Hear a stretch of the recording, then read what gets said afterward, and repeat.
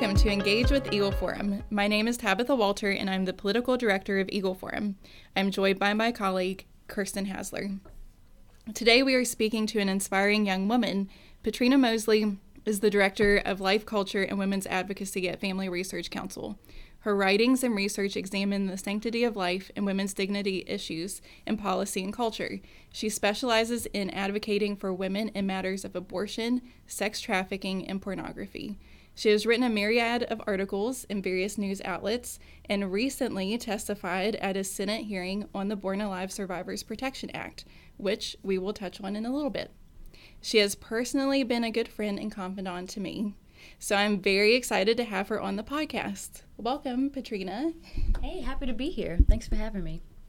So let's start off by discussing how you got involved in these issues and why you are so passionate about them. Well, I got started, frankly, by accident. As a Christian, I was pro-life, but then when I took a worldview class at Liberty University, they described the abortion techniques, and it was the most uncomfortable class I've ever been in. And I just remembered I wanted to just throw up in my seat.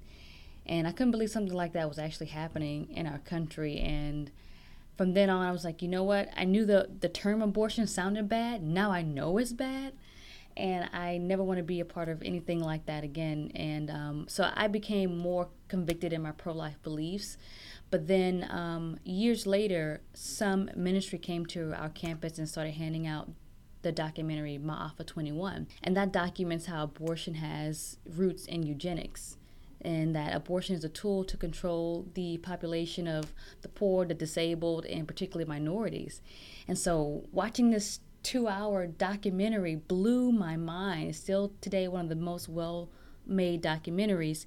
And for me, I just became more personally invested because I realized this was an agenda that was against me as a minority. So basically my Christian faith, and then realizing that, hey, there's some bad people out there with some evil ideas who are using abortion to do bad things, but calling it women's rights and using women as a props when really there's a whole another agenda that's a part of this industry. You are not shy about exposing Planned Parenthood's ill intentions. Can you talk about what you have learned about this massive abortion giant and how they target specific people? Yeah, I mean, Planned Parenthood, interesting enough, they are not really shy about who they are either. I mean, you look at their most recent report that they do every year on their finances, you'll see where they highlight targeting historically black colleges. You see where they highlight gaining support from black ministers in the community. You see where they highlight sending out Spanish speakers into Hispanic communities to promote Planned Parenthood, calling them, well, I can't say the name in Spanish, I think it's Las Paradas, but basically the promoters in these Hispanic-speaking communities. So when you look at their report, they tell you exactly who they are. Another interesting thing is that when you go through it, they have these pictures in there. The only white person in there is a doctor. Everybody else is a minority. And this is my third time going through the report and doing an analysis on it for FRC, and it's been the same consistent pattern.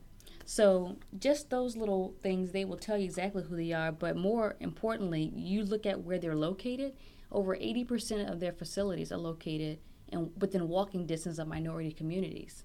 And that's not an accident, because you have black women who are 3.5 times more likely to get an abortion, and whose our African-American population is the slowest growing ethnic group in the U.S. according to the Census Bureau. None of that is by accident when you look at all of these numbers together. And I think what really ties the bow on this quite nicely is that Margaret Sanger herself was a known eugenicist. She was the founder of Planned Parenthood. Of course, at the time, in the 30s, she was not promoting abortion, but she was definitely promoting birth control. And her first clinic was in Harlem, New York, a place where a lot of African Americans gathered and lived. So, I mean, you look at her history, you look at her writings, I mean, these things are public. You can Google these things. They're well documented, her beliefs in that we should control the breeding of those who may, quote unquote, suck from society's resources, those who may have some type of disability, and the minorities who they believed were inherently feeble-minded.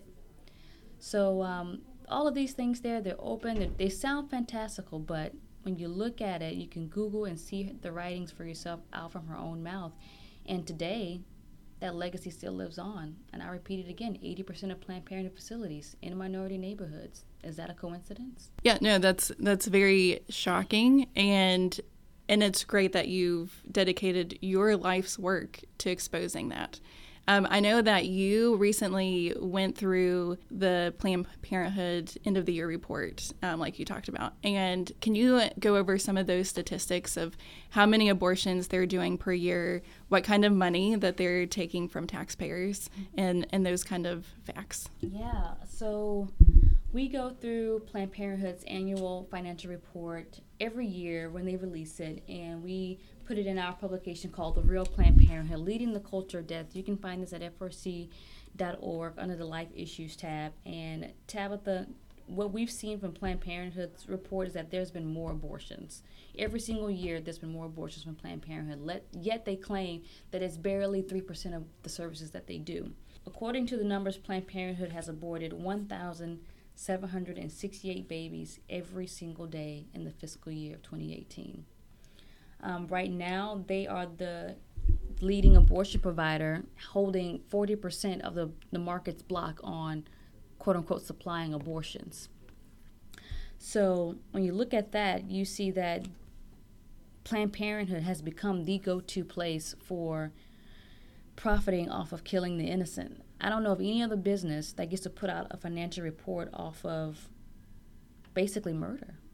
No other organization gets to do that, along with all the scandals that has been involved with, such as negotiating under the table for fetal parts, as the Center for Medical Progress has exposed. But also, I do want to talk about the fact that they're getting more taxpayer funding than ever before.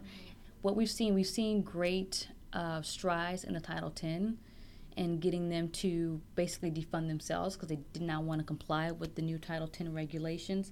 But unfortunately, they are getting funding from other areas, and that their funding increased by $50 million this past fiscal year.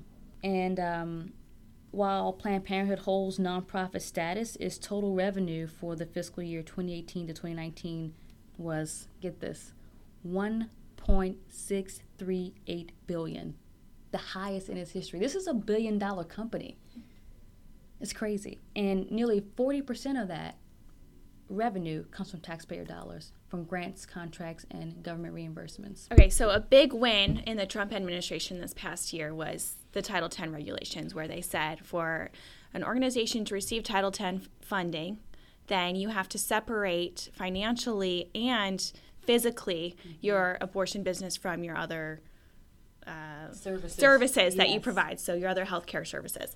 So Planned Parenthood had come out and said that they're not going to accept Title X funding, but what are the other federal funds that they're receiving? Great question. They're receiving government contracts between state health departments for other reasons, such as their teen pregnancy programs. They're receiving aid from places that do, I would guess you would call those women's health, reproductive checks, miscarriage management for things that happen in different clinics. So, I mean, they have the ability to receive funds from other places that are more state-based, but that money is fungible. When we look at Planned Parenthood or any organization, it's basically one money bucket. And so when you give money to this organization, they can move that money around to do whatever they want to do.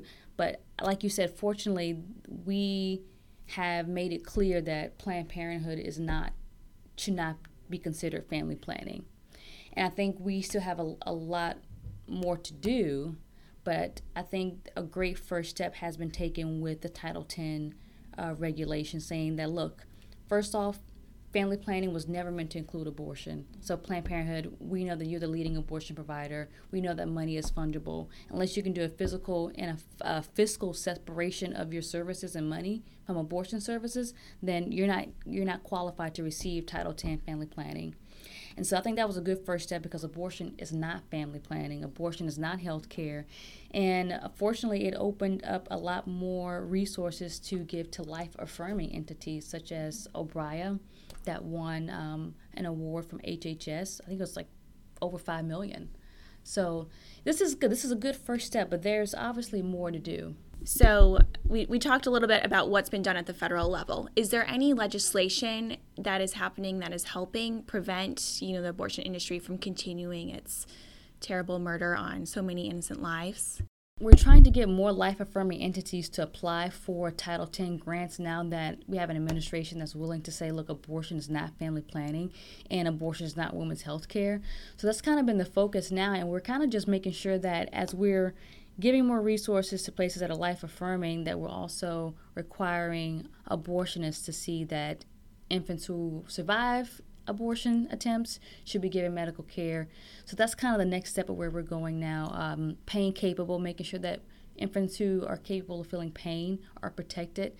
There are still some things in the works that, require the will and the courage to make sure Planned Parenthood is not getting federal dollars.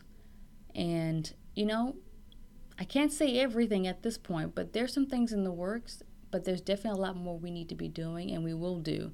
But for right now, we're trying to get more life-affirming entities into the Title X program.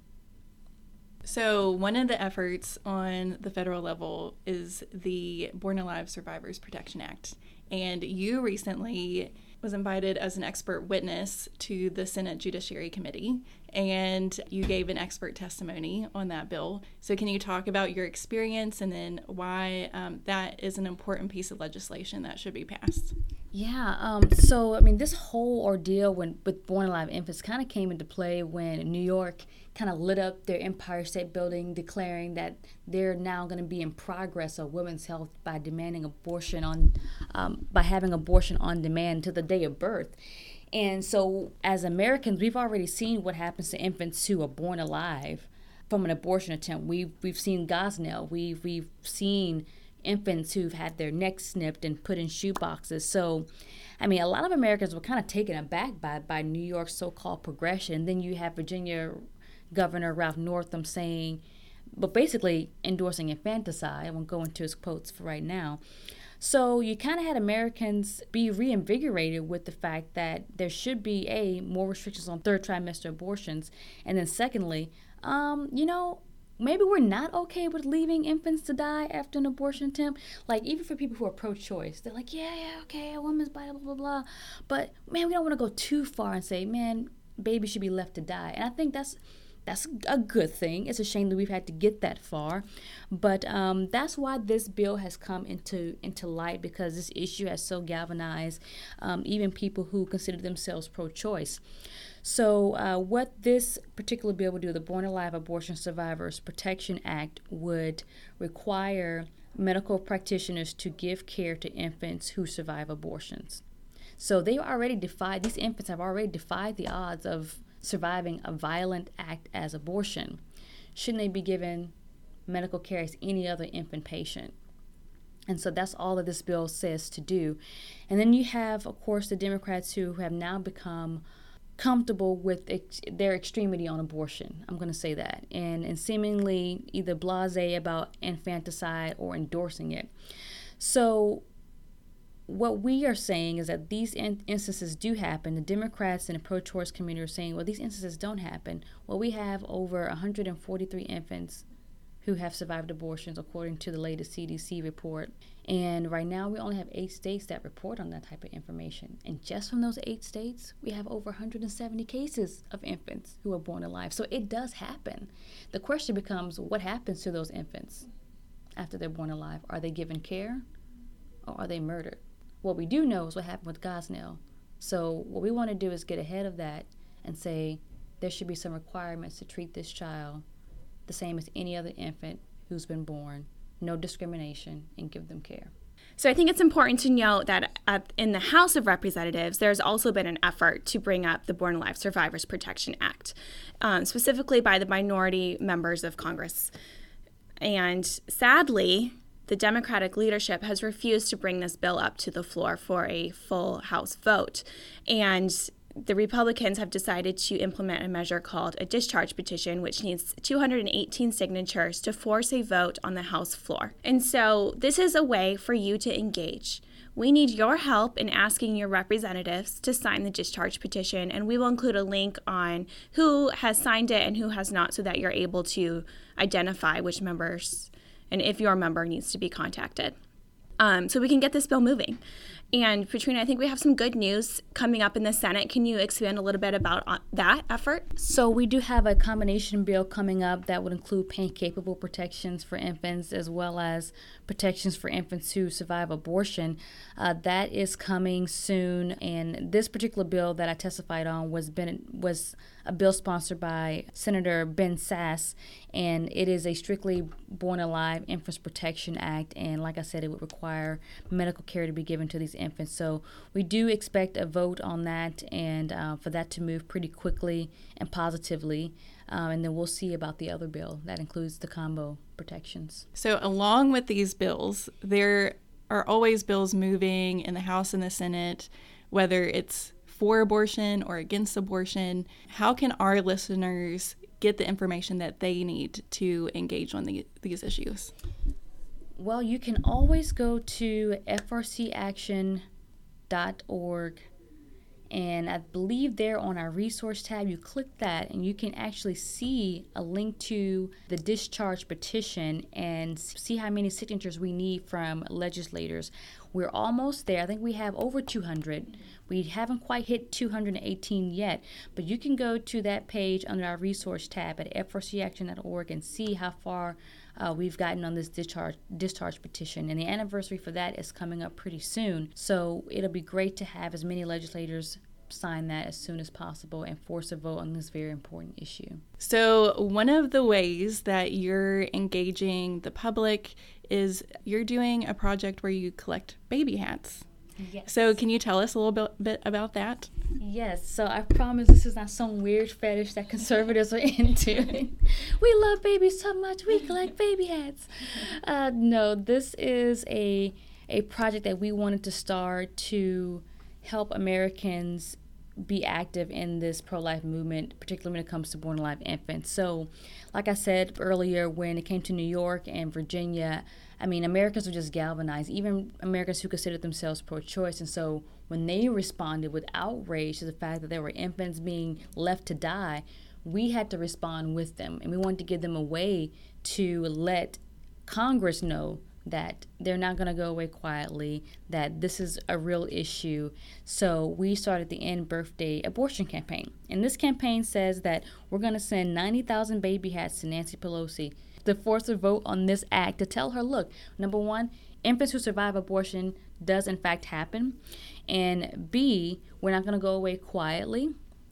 And C, to remind her that every infant who is born alive should be receiving a nice warm hat. Not murder, not death, and not left to die. So these baby hats represent that. And we so far have pretty much reached our goal. We have about 90,000 baby hats, and we are going to deliver them to Nancy Pelosi on Capitol Hill pretty soon. And for anyone who still wants to get involved, they can go to endbirthdayabortion.com and purchase a baby hat and add that hat to our collection, add that hat to Nancy Pelosi's new baby hat collection, basically. When Kirsten and I were coming up here to meet you, we saw the baby hats, and it just took us back to when our babies were newborns. And I think that puts a lot of things into perspective when you see how tiny these babies are, but they are living, they're breathing, they're humans. It makes a world of difference when you think about babies who are being aborted. And so, Patrina, I appreciate all the work that you're doing.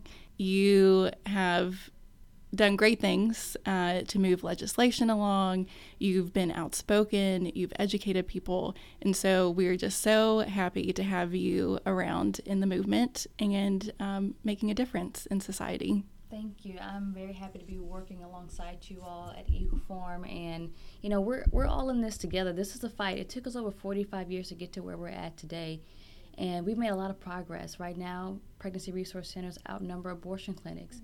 Abortions are at its lowest since Roe v. Wade. We have done a lot, and we're going to keep going for more. Amen. Thank you for listening to today's episode of Engage with Eagle Forum. So you never miss an episode, please be sure to subscribe to Engage and follow us on Twitter, Facebook, and Instagram. From your house to the State House to the White House, this is Engage with Eagle Forum.